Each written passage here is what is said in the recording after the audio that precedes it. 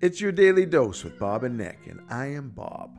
I have to tell you, I really like today's episode. Nick and I both have a strong history in the world of advertising.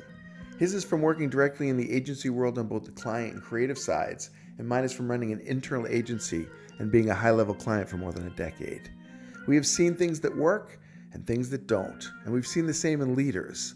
Listen in as we talk about a couple of our favorite local agency heads and the things that make them stand out from the rest. Enjoy. One of the more interesting roles that I've had throughout my life has been managing creative people. When I ran creative services at Orlando Health, I first started by managing business people. All right, so they're marketing experts, they're business experts, they're telemarketing experts. They're pretty straightforward, pretty tough, thick-skinned professionals.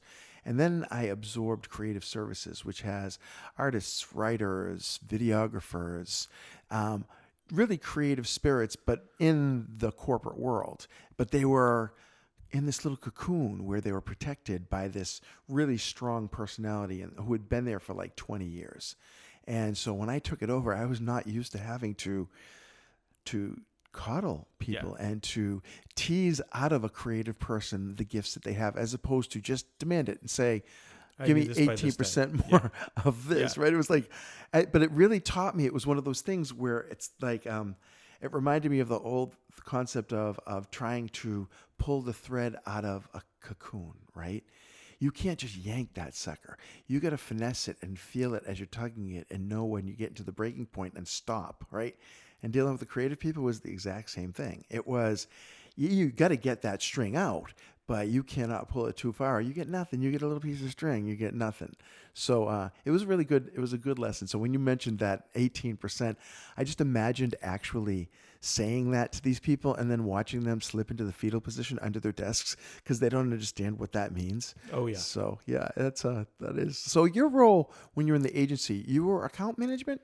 Yeah, I was account management. I was also copywriter, web, not so much designer or developer, but architect, for lack of a better term. You're like a triple threat. You're a triple threat. And this is how you know that you're a whole brainer, especially in that industry, because you see where the hard walls are. Maybe not at night as much as some of the other agencies out there, but there are pretty hard walls between business and creative. Oh, yeah. And it's like, okay, you take care of the clients, I'll take care of the creative ideas over here, right? And so you being able to do some copywriting, do some web content development and stuff, in addition to having a relationship with the clients, that means you could own an agency. Oh, yeah, but I never would. Yeah, well, I wouldn't want to either. I was told that by my boss. She's like, I don't know why you're here working at the hospital, because you could own an agency. You could run an agency.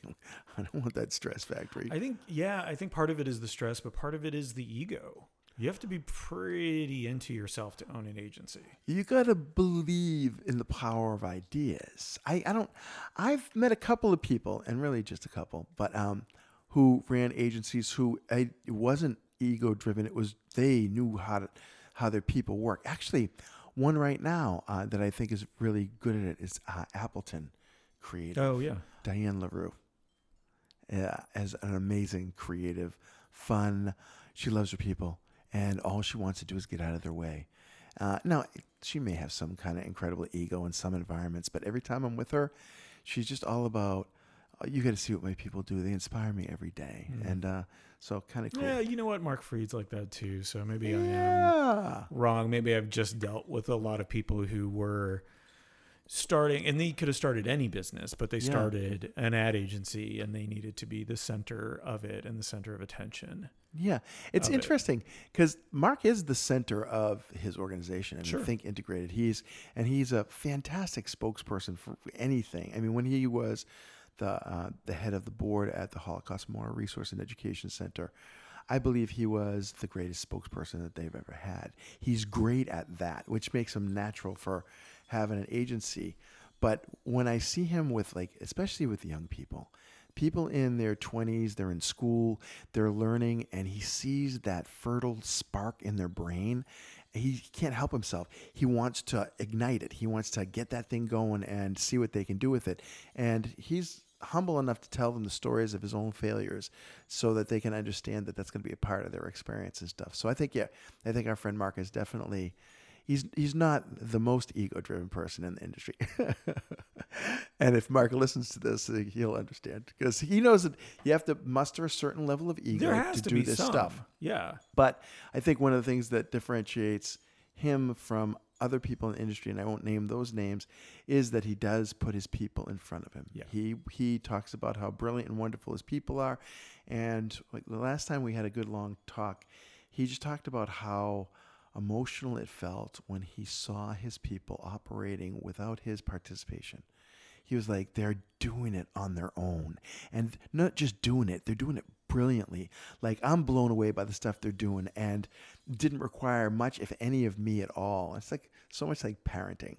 When you can see the people you love do something great on their own, and not only are we going to be all right, but they're going to be all right as they go through doing what they're doing. Yeah, they may not do it exactly the way I would have done it, but it's getting done, and it's getting done well.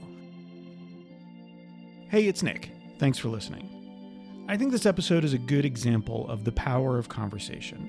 I had an opinion, a hot take, a gut reaction. All agency owners are narcissists. And Bob called me out on it, and he was right.